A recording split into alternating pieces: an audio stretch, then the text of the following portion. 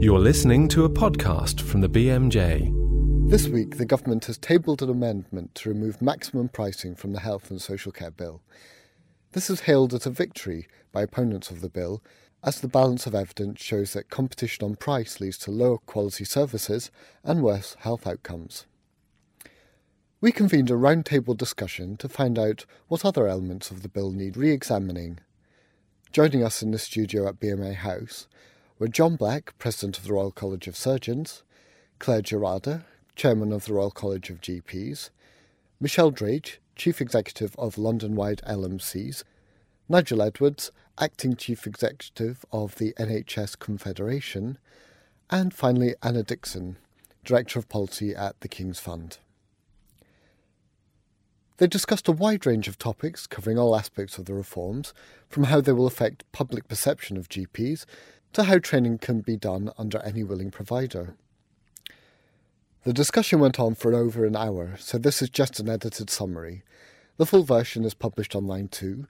You can hear it at bmj.com/podcasts, and there's also a feature summarising the discussion and a full transcript on bmj.com. One of the areas discussed was wider public health. Anna Dixon of the King's Fund first.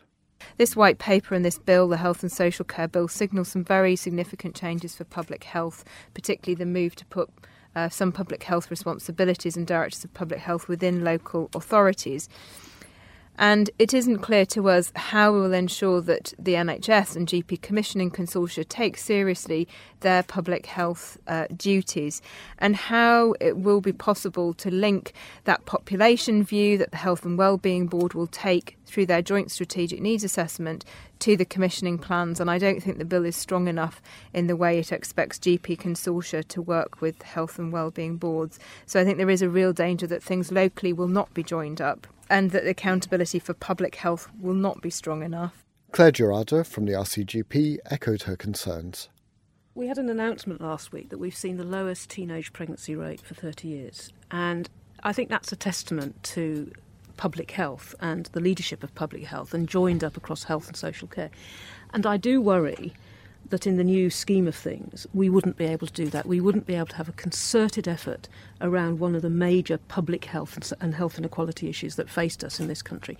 The same with young people and STIs, and the same with HIV. How and where, I mean, whether someone says, well, that's going to sit in Public Health England, but how is it going to happen? How will that then be translated down? Because if we leave it just to local consortia or even local health and wellbeing boards, there's not going to be enough buy-in, there's not going to be enough resources, there's not going to be enough expertise. I just am concerned. And in terms of health inequalities specifically, I think there is a clause within the sort of bill that the NHS Commissioning Board and consortia, you might remember the wording of it, Nigel, but it is around inequalities, but it's very much around inequalities in access to health services. It's healthcare. It's very narrow to healthcare. And so there does again remain this question about who in the system is really responsible for tackling health inequalities. And the incentives on local authorities in regard to reducing health inequalities are looking very, very weak. And although there is a public health outcomes framework which applies to local authorities, it comes back to this earlier point about it really relies on transparency. The idea is you just publish this information and somehow local people will use this information to hold the local authority to account for whether they're delivering these health outcomes. But the idea that somehow we can get rid of public accountability or any accountability and replace that just with transparency, and that the accountability only comes through local people getting excited about what's on a website. The worst inequalities have such high population churn that it's they probably won't appear in the numbers. Yeah. They probably won't appear in the numbers. So that's, I think, a real concern, is that there isn't really a home or a responsibility for health inequalities, I don't think. Nigel Edwards from the NHS Confederation coming in at the end there. One of the ways in which the bill aims to improve healthcare is through increased transparency, which is also essential to allow GP commissioning groups to make the right choice of supplier. Michelle Drage from the London Wide LMCs starts with an idea of how to simplify that, and Nigel Edwards on the difficulty of measurement. one of the biggest bugbears for GPs who have been involved in practice-based commissioning is their inability to get into the nitty-gritty of the data and the behaviours of our very powerful and often predatory foundation trusts and teaching hospitals. And coding inspectorates would be a good thing, in my view. It wouldn't take much money, a bit like customs and excise, but actually having a clear understanding of what's really being coded might save far more money than the microscopic approach that is being encouraged through the bill. Data is one of the key improvement. Part of the better this set of reforms is that much more data availability will drive improvement. I do incidentally think that Andrew Lansley has massively underestimated how difficult it is to get outcomes data that will actually achieve that. I mean, we look at the difficulty we've had even agreeing on a methodology for calculating a hospital standardised mortality rate, which you'd have thought as a binary variable might be one that one could agree with. But it isn't just data on the provider side that's the issue. We'll also need to ensure that now we will be moving away from geography necessarily as the method for looking at populations. We'll need to ensure that we've got accurate population denominators in general practice as well. That will be important. And in surgery, there's plenty of evidence that if you measure outcomes and feed those outcomes back to the providers, results do improve. And the classic example is, of course, cardiac surgery. For 10 years, every cardiac surgeon in the country has been collecting their results. And as a result, we now have outstanding results by European and worldwide services. I heard Hamish Meldrum say at lunchtime today that doctors are not frightened of competing on results. They want to know their results and they want to get better. And if the commissioning process was to include compulsory measurement of outcomes, I'm sure that would put standards up. The trouble is, it's easy in certain areas. Surgery with a mortality is the classic, and it's relatively easy in surgery, but it's very difficult in other areas.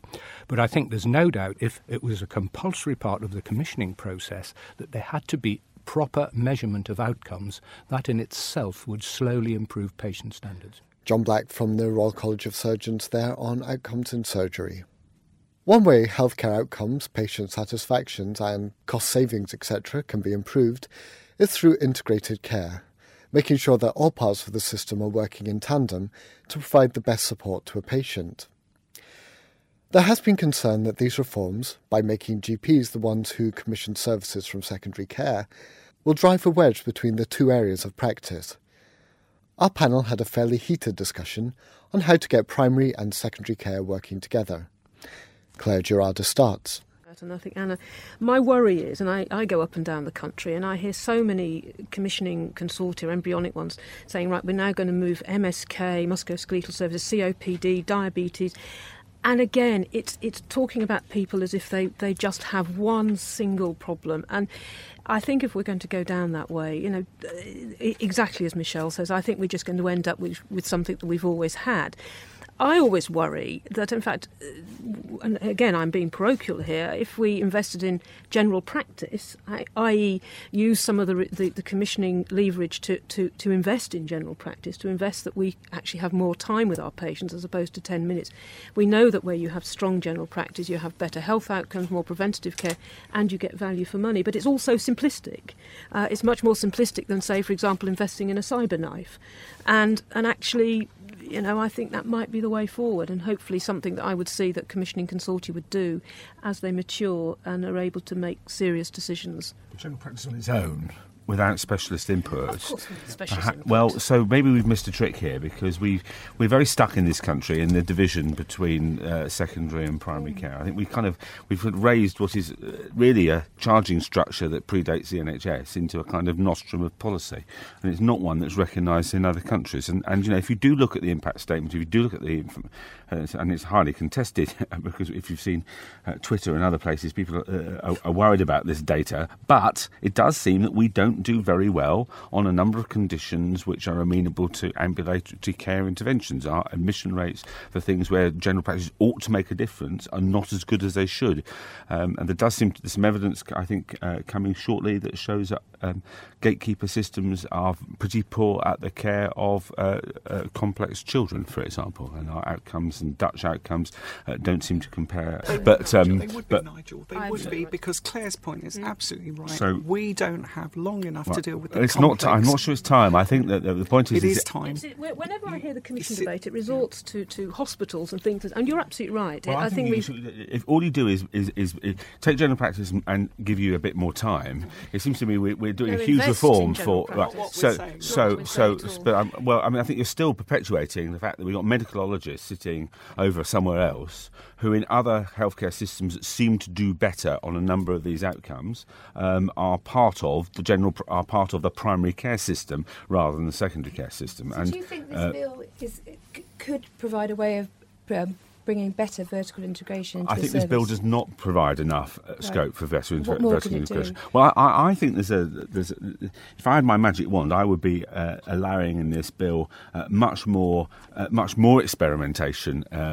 Michelle's worried about the size of the field. I would be allowing people to actually play a slightly different game in the way that the Obama legislation allows for demonstration projects. So if you have a particular geography or a particular issue, that you will be able to adapt elements of the model. And you get a 5-year contract to do that, and you have to submit yourself to some rigorous external health service research and economics evaluation, and you demonstrate that you can do something differently. And I would use that as a model to do demonstration projects to drive more primary, secondary into. It's fascinating this, because actually we don't disagree on the integration. Where I think we disagree is on whether it's horizontal or vertical. Now, these could end up with the same. Well, I think that's a bit of a. That's kind of, well, it's not, Nigel. That's a sort of semantics, because I'm not sure what you mean by horizontal or vertical. But, it's a matter of, it's exactly fundamental. If you have vertical integration as the imperial model might deliver, or as you might be discussing, what you end up with, in my view and in the view of most of the colleagues I represent, is consultant and hospital behaviour driven outcome. The evidence seems to suggest that you get better results if you grow integration outwards from primary care rather than... and vertical puts primary care at the bottom of the tree and secondary care at the top, and there's a huge difference between that model and flat commissioning, where you have everyone on the same wavelength. Everyone actually looks at the broad picture rather than the narrow picture, and these things matter. The words do matter, but so do the behaviours that follow them. And I think Clare's point was not so much about whether it's 10 minutes, 11 minutes or 12 minutes. It's about the complexity of what you're faced with in general practice. And that's kind of what I was saying, I think. And so we're not really saying different things, but actually there is a minimum level that you and I will know as GPs that you need to be able to manage things. And if you get that time right, or that complexity management right, you reduce your referrals and stop people going to A&E, which is part of the problem. I think fundamentally we all agree that the complexity of healthcare means that actually to deliver high quality, high value care, we need team working, and those teams need to consist of a range of generalist and specialist skills and so on. I think what I think is very challenging about this bill, and its focus on commissioning, is that, and even the focus that many of us have said about the engagement of others in commissioning, that's all well and good, but actually we need to put as a key test of this bill, will it make that sort of integrated team working, whether it between primary and secondary specialists, with some of those people working more collaboratively into the community, as you describe, which I agree with, you don't want a hospital takeover of primary care. Will it deliver that? And I think there's a real worry that it won't. Perhaps you could just to scroll back a bit. One of the other areas we talked about was what shapes provide a service, and the fact that getting a grip on areas like intermediate size care. It's something that you brought up, John Black. Perhaps you could expand on your views there. Well, it's just the fact that certain services have to be commissioned on a certain population base because of lack of expertise on any smaller unit. Concerned at lack of GP expertise in this area? Yes, I'm not concerned. It's just a fact that the GPs don't see enough of those patients to have any much personal experience. So, I mean, if you're working in hospital practice, I saw patients with breast cancer all my life, and I think breast cancers, about 6 every day would arrive in your practice. But in GP practice, they only at any one time have a surprisingly small number. And you look at the numerous diseases that you need the magic number. And there is international data that 5 million is quite a convenient commissioning unit for these intermediate services. That's where the NHS Commissioning Board comes in, then? Well, of course it is. But as it is, if that's set up centrally, it's going to be taken over a lot of commissioning functions from SHAs. I totally agree with the analysis, and actually I think it's a flaw in the bill. I actually think you're right. The intermediate services need as I've said before, supra consortia commissioning, but I think they still need to be done by the same group of people. So immediately start bringing in a new tier. Yeah. You don't need a regional bureaucracy to do it. There are other ways of doing it. The same same's true in training. But there's other ways you of need doing it. Different expertise within the commissioning process that you can pull in. Cancer networks, actually, some of them have worked very well. So you say, we're spending this amount of money on cancer, and you ask the cancer network to take responsibility for the management of this list of cancers for this list of patients. National standards for a cancer network for such and such a population isn't that difficult to lay down without having, as I say, a bureaucracy in each area, because so much of the issues are much the same. And cancers are very interesting because that is the one area where there has been centralisation, there has been virtual complete removal of choice from the patients. They're fed into the system and they work their way through it, and that is the area where results are improving. And you give them responsibility for the expensive monoclonals that, at the moment, we have this odd bureaucratic system of panels. You give them the complete budgetary responsibility, and you make them accountable to the GP consortia. So the difference between the old regional bureaucracy, which was accountable upwards in this model, was it'd be accountable for the management of those patients that belong to the consortia. So you've immediately sort of changed that power dynamic, and you've also got the decision on the use of the prescription of high-cost drugs with the people who actually understand the risks and benefits of Avastin versus palliative care versus. This is a public education, by which I mean politician education issue, that to improve standards in cancer. First of all, you look at screening where it works, which is not that common. Early diagnosis, surgery, pathology, radiotherapy. Where do drugs come?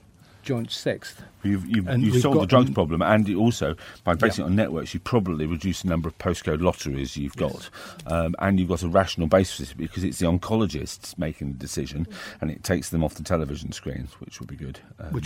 Yeah. I agree. And I don't think GPs will be saying, "Hey, wait a minute, we wanted this," because those sorts of decisions are not ones that GPs actually can be very much more sensible over the cancer drug system. Yeah, the 3 more weeks in the hospice drug, it costs £1 million. I mean, it's ludicrous. So, a call to arms for providers there. Greater innovation and greater integration. The bill is going through Parliament now. The BMA has called for important amendments, and there are rumbling from the Lib Dem Party conference that they'll mount a concerted opposition. So the future of this bill, and the NHS, isn't set in stone. I'll leave Anna Dixon with the last word. I mean, my reflection on the discussion, and has been one of the issues for us in debating the bill and discussing it, has been that many of these things are not about the bill. They are to do with the interpretation of the bill, how the powers are used, and many of them will be left to guidance or indeed just local determination and how these actors in the system with these new responsibilities actually behave. Mm-hmm. And so many of the issues that we're concerned about are not things that can necessarily be addressed directly in the bill. For more information about this programme and other BMJ Group podcasts, please visit bmj.com.